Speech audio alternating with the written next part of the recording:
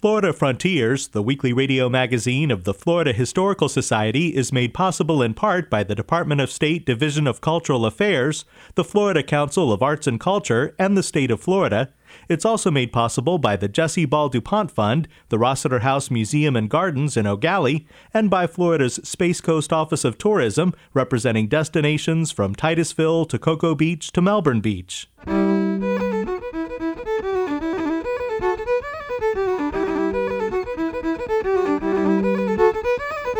This is Florida Frontiers, the weekly radio magazine of the Florida Historical Society, on the web at myfloridahistory.org.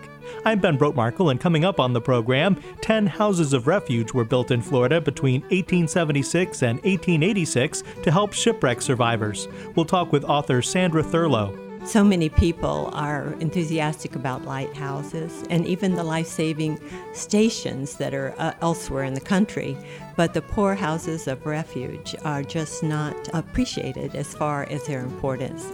The Florida Historical Society is hosting a conference cruise that leaves from Miami for Key West and Cozumel. These annual meetings are just a great place for a lot of people to get together, and we really look forward to having this kind of mixing of a lot of different people, and a cruise ship is a great place to do that. And we'll talk about an exhibit on the American Bicentennial at the University of Central Florida. All that ahead on Florida Frontiers.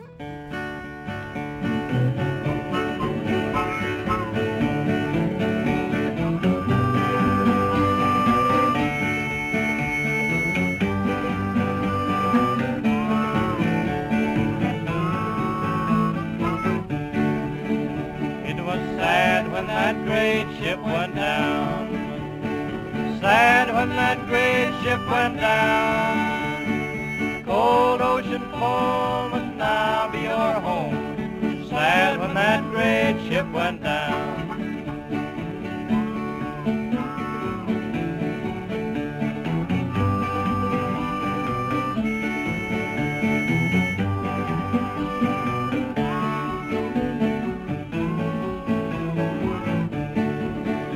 It was sad when that great ship went down. Sad when that great ship went down. So sad and cold must now be your home. Sad when that great ship went down. Sandra Thurlow has written a series of books on the history of the Indian River region of the east coast of Florida, including Gilbert's Bar House of Refuge, Home of History. Her latest book, co-authored with Timothy Dring, is called U.S. Life-Saving Service, Florida's East Coast. The book looks at all of America's houses of refuge, which were all built in Florida. 10 houses of refuge were built by the U.S. Life-Saving Service between 1876 and 1886 to help shipwreck survivors. Sandra Thurlow. Well, it's surprising how sparsely it was populated. They called it a howling wilderness, especially the lower East Coast. And so when shipwrecks happened, the survivors usually came to shore or got to survive that far, but then their life was in question because there was no way to find civilization, to get food or water, and they didn't know which way to go. And so after storms, the keepers of the House of Refuge would walk in either direction and look for survivors. Sumner Increase Kimball led the U.S. Life-Saving Service from its creation in 1871 until it merged with the U.S. Revenue Cutter Service in 1915 to form the U.S. Coast Guard. He was a brilliant bureaucratic supervisor, and it was his brainchild because the embryonic life-saving service was in terrible shape and wasn't functioning properly, so he envisioned a properly run one, and he was working in the Treasury Department, and he envisioned a reformed, improved life-saving service, and he was in charge of it the whole time.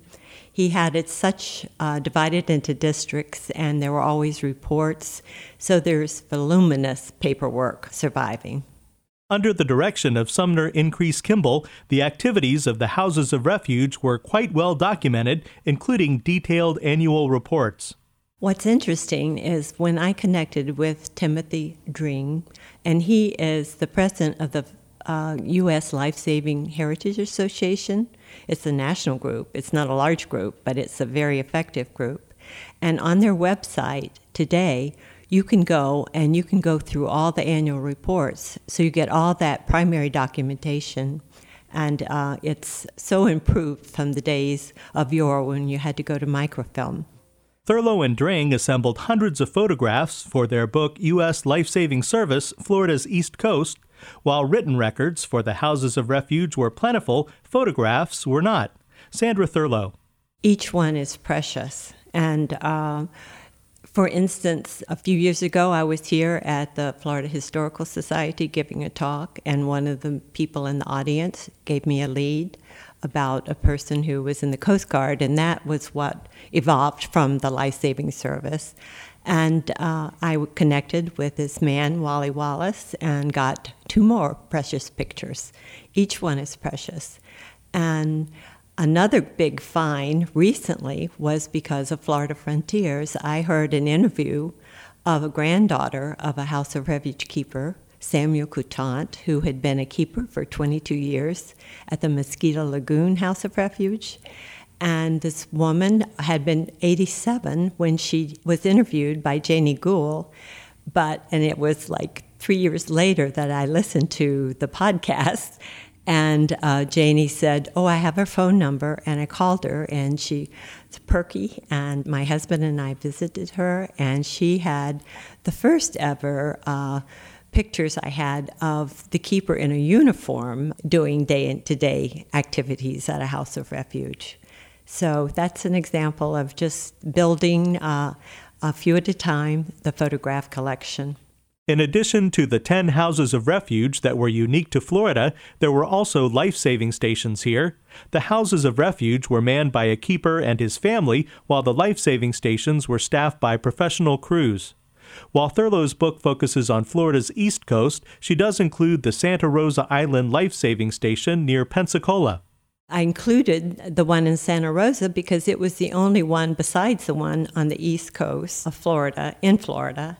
And I also included the Sullivan's Island Coast Guard Station in Charleston, close to Charleston, South Carolina, because that was in our same district. And so it involved the same men. They went back and forth, and crew members at the Sullivan's Island life-saving station became keepers in Florida. Today, you can visit Gilbert's Bar House of Refuge in Stuart. It's on the National Register of Historic Places and is preserved as a museum. Gilbert's Bar House of Refuge is the only one of 10 still standing. Yes, it is. It's been something I've continued to do. I won't give up because I think it is one of the more important parts of really early pioneer Florida, and that's my primary interest, the really early days in Florida, and it's just not appreciated. So many people are enthusiastic about lighthouses and even the life-saving stations that are elsewhere in the country, but the poor houses of refuge are just not appreciated as far as their importance. And they form such a structure for the governmental presence in Florida when there was nothing here, so people at least had that. Houses of refuge were unique to Florida. In the late 1800s, even if shipwreck survivors made it to land, conditions here were formidable. Coincidentally, the most exciting time ever in a house of refuge was right there at Gilbert's Bar, and it was in October 1904. There were 2 shipwrecks back-to-back, and there were 22 men put up in the house of refuge. As a result of those shipwrecks, quite a few casualties involved. But one has become an underwater archaeological site right off of the Gilbert's Bar House of Refuge. People dive on it, and on a calm day you can see a bit of the wreckage from the House of Refuge porch. But 2 ships, the George's Valentine and the Casado, wrecked within 24 hours, I would say. Shipwrecks didn't happen every day, of course. The 10 houses of refuge in Florida were mostly occupied by families, and daily life could be slow-paced. Sandra Thurlow. I don't think daily life was so bad for the keeper, but for the wives, I just can imagine the loneliness and the hunger for other women to talk to, and that just didn't exist at the time. So shipwrecks were very seldom, And so it was just cooking, doing the duties of any housewife, and being lonely, and doing everything under hard conditions. And for our particular house of refuge, which is right on the ocean, it must have been hard to cope with just the salt spray all the time. There are many stories of individual keepers of the houses of refuge and their family members in the book U.S. Life-Saving Service, Florida's East Coast. Thurlow's favorite story is about a shipwreck survivor named Axel Johansson. And this is his story, that he was Norwegian and he was in a shipwreck off of Chester Shoal House of Refuge. And he washed ashore with little life left in him. And he passed out as soon as he got to the sand. And 2 daughters of the House of Refuge came and discovered him and told their parents, and they nursed him back to health. And he went back to Norway. And it was the days of sailing ships dwindling, and his life had changed, and he remembered Florida and the good reception and care he got on Cape Canaveral, really. And he came back and married one of the daughters. And I never had a picture of the daughter. And she was a descendant of a lighthouse keeper at Cape Canaveral Lighthouse, and her mother had only known being at the lighthouse or at the House of Refuge. And I didn't have a picture, but I did just get a picture of Kate Quarterman Johansson last fall, and it's included in the book. When the U.S. Coast Guard was formed in 1915, it took control of the houses of refuge. I think there were 8 that were still standing then, and they became Coast Guard stations, and they all received a number. Like, for instance, the Gilbert Spar House of Refuge was 207. And so Axel Johansson happened to be keeper, and Kate, the woman I just described, was the wife there. And so he became surfman number 1, and she stayed there and cared for the crew. And for the first time, there was a crew at the House of Refuge instead of just being a family. And that was true of the other ones at the same time. They had a crew. And you have to realize World War I came pretty soon, and so there were additional duties of surveillance and walking the beaches for security reasons. After World War II, Florida's coastline was becoming much more populated, and the houses of refuge went out of service. During times of war, the Coast Guard is under the Navy, the control of the Navy, and so they had to patrol the beaches during World War II also, and also look for airplanes and keep their eyes out for everything. And so afterwards, they were decommissioned, and every single one of them is in public land now.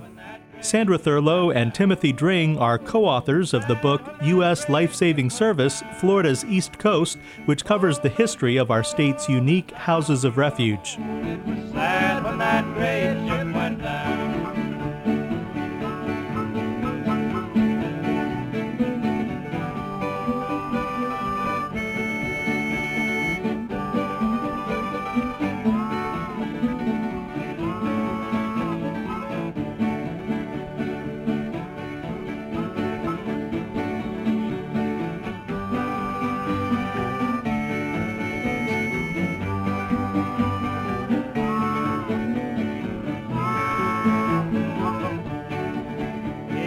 Sad when that great ship went down. Sad when that great ship went down. That cold ocean floor will now be your home. It was sad when that great ship went down. This is Florida Frontiers, the weekly radio magazine of the Florida Historical Society. I'm Ben Brotmarkle. Join us anytime on the web at myfloridahistory.org to watch archived episodes of our public television series, Florida Frontiers, listen to archived editions of this program, and much more. You can subscribe to our journal, the Florida Historical Quarterly, and find great books on Florida history and culture. That's myfloridahistory.org. Islands in the stream, that is what we are. No one in between. How can we be wrong? Sail away with me to another world, and we rely on each other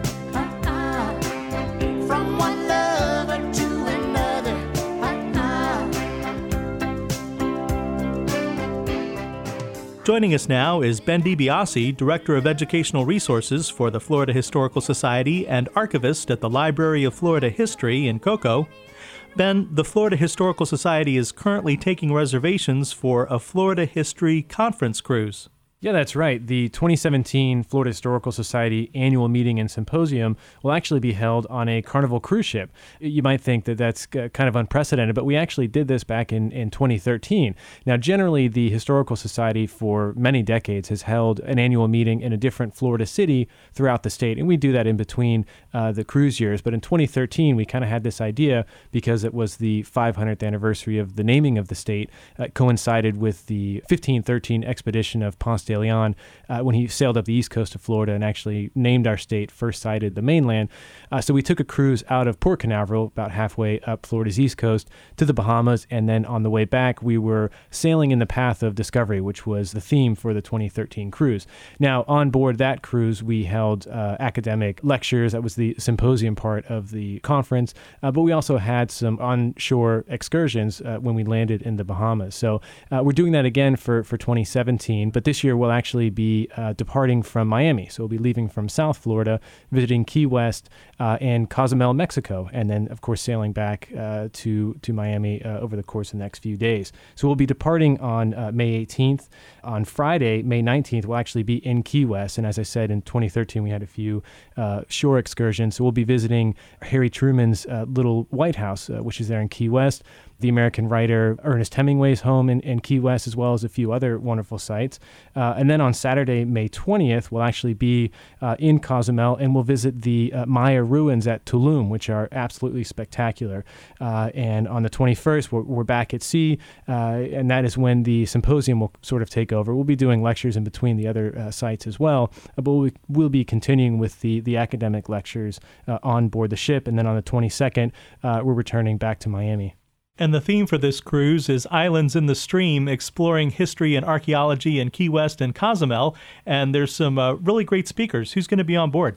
That's right. We're really excited this year to have Dr. Robert Kernstein, who's a political scientist from the University of Tampa, and he'll be talking about his book, Key West on the Edge, Inventing the Conch Republic. This is a great book. It actually won an award from the Florida Historical Society. It's a fascinating study that looks at the history of Key West and how that history has shaped the way that America looks at this very unique city within the United States. Now, of course, we know Key West is off of the mainland. It's actually very far away from mainland Florida, both geographically, but also in terms of how we understand its place in Florida history.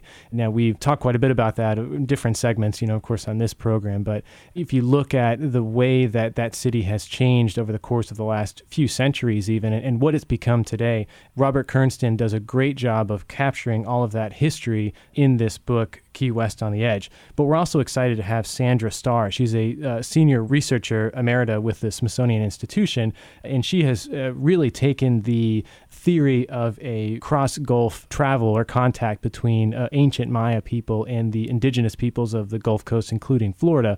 And she's really brought that into the 21st century with a lot of really interesting cutting-edge research that kind of helps to bolster that theory. And she'll be speaking on that topic, which again ties in with this year's theme and ties in with the itinerary when we actually visit some of these sites that she'll be talking about. So really, really excited to have both of these guests. But along with the keynote speakers, as I said before, the Florida Historical Society annual meeting and symposium is really rooted in academic rigor. I mean, it's all about sharing research and sharing kind of the cutting edge of what's happening in Florida history research. So along with the two keynote speakers, we'll also have some really interesting sessions on, of course, the history of Key West, and that's includes both the political history, the literature history.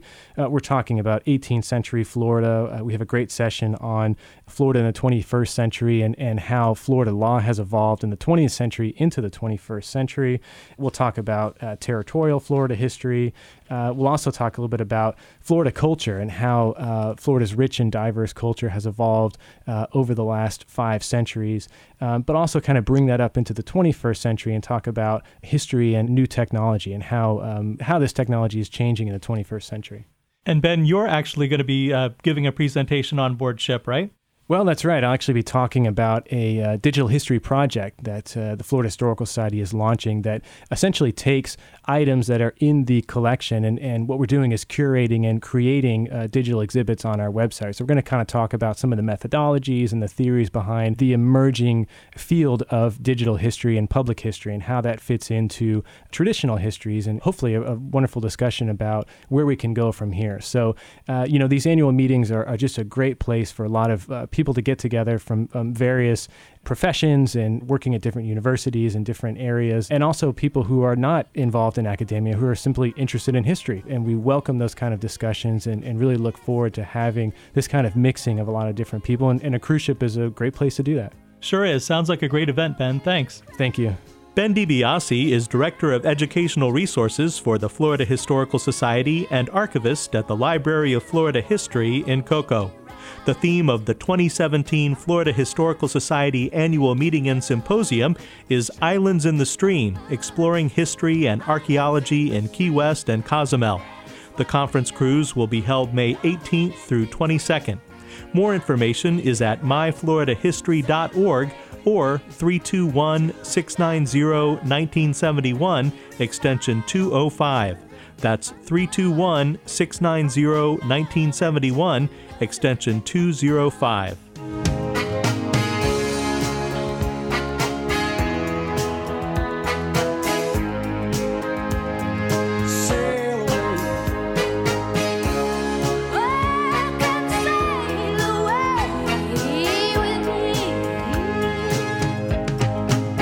Islands in the stream, that is what we are.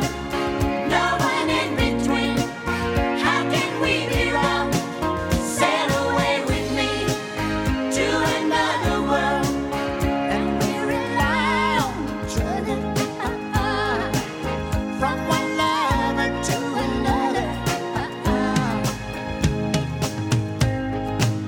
Islands in the stream, that is what we are. No one in between. How can we be wrong? Sail away with me to another world, and we rely on each other. From one lover to another.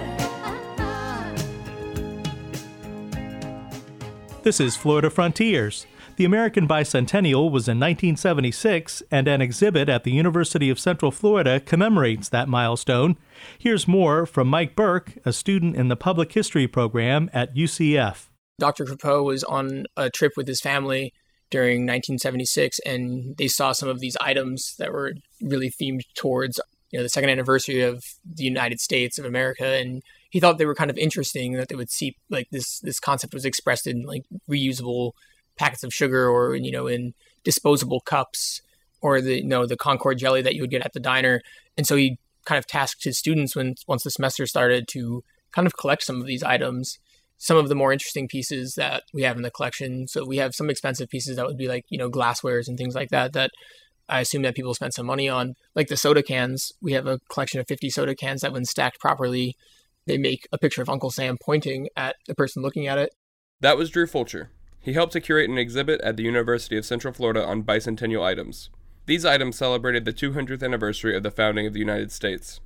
Dr. Richard Crepeau was a recently hired history professor at the university, when in 1976 he asked his students to collect items celebrating the bicentennial that year. Later that same year, the items were on display in an exhibit titled Bicentennial Junk.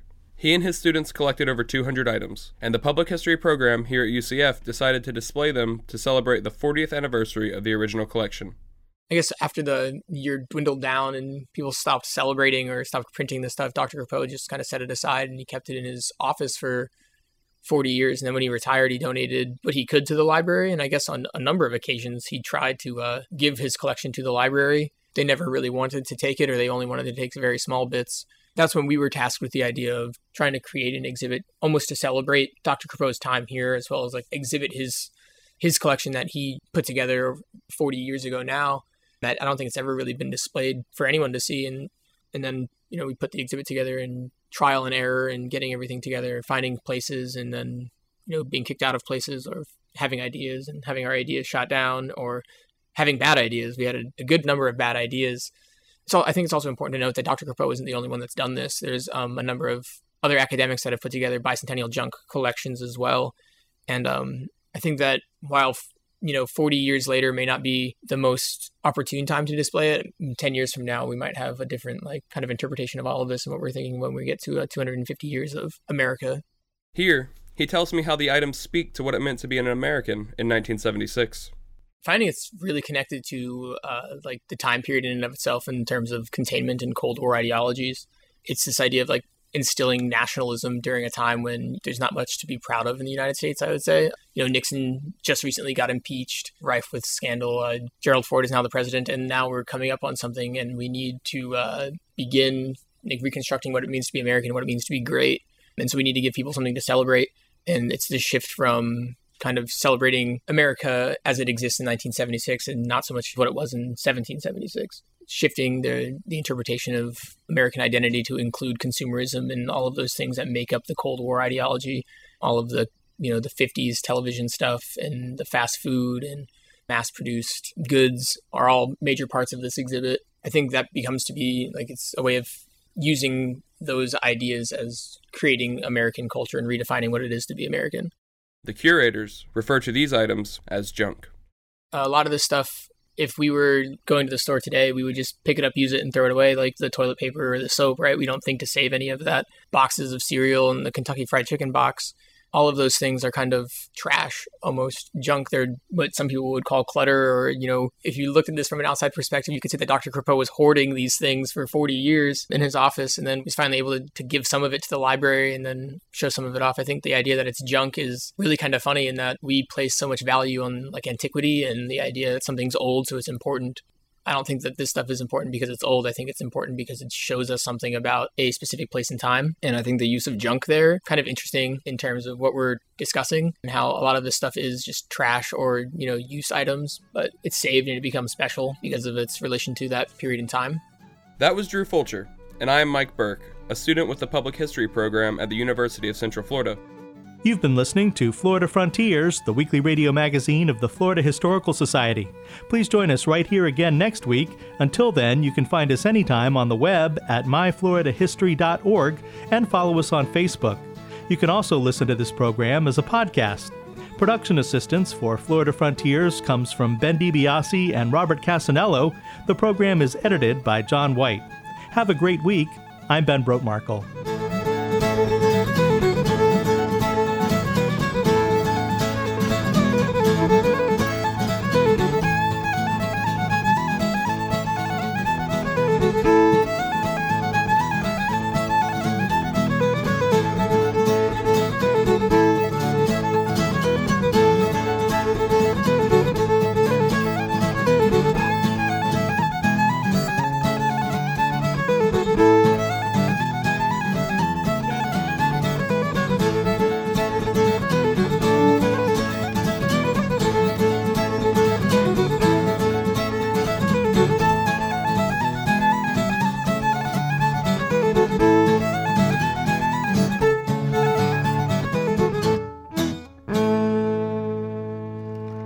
Florida Frontiers, the weekly radio magazine of the Florida Historical Society, is made possible in part by the Department of State Division of Cultural Affairs, the Florida Council of Arts and Culture, and the state of Florida. It's also made possible by the Jessie Ball DuPont Fund, the Rossiter House Museum and Gardens in Eau Gallie, and by Florida's Space Coast Office of Tourism, representing destinations from Titusville to Cocoa Beach to Melbourne Beach.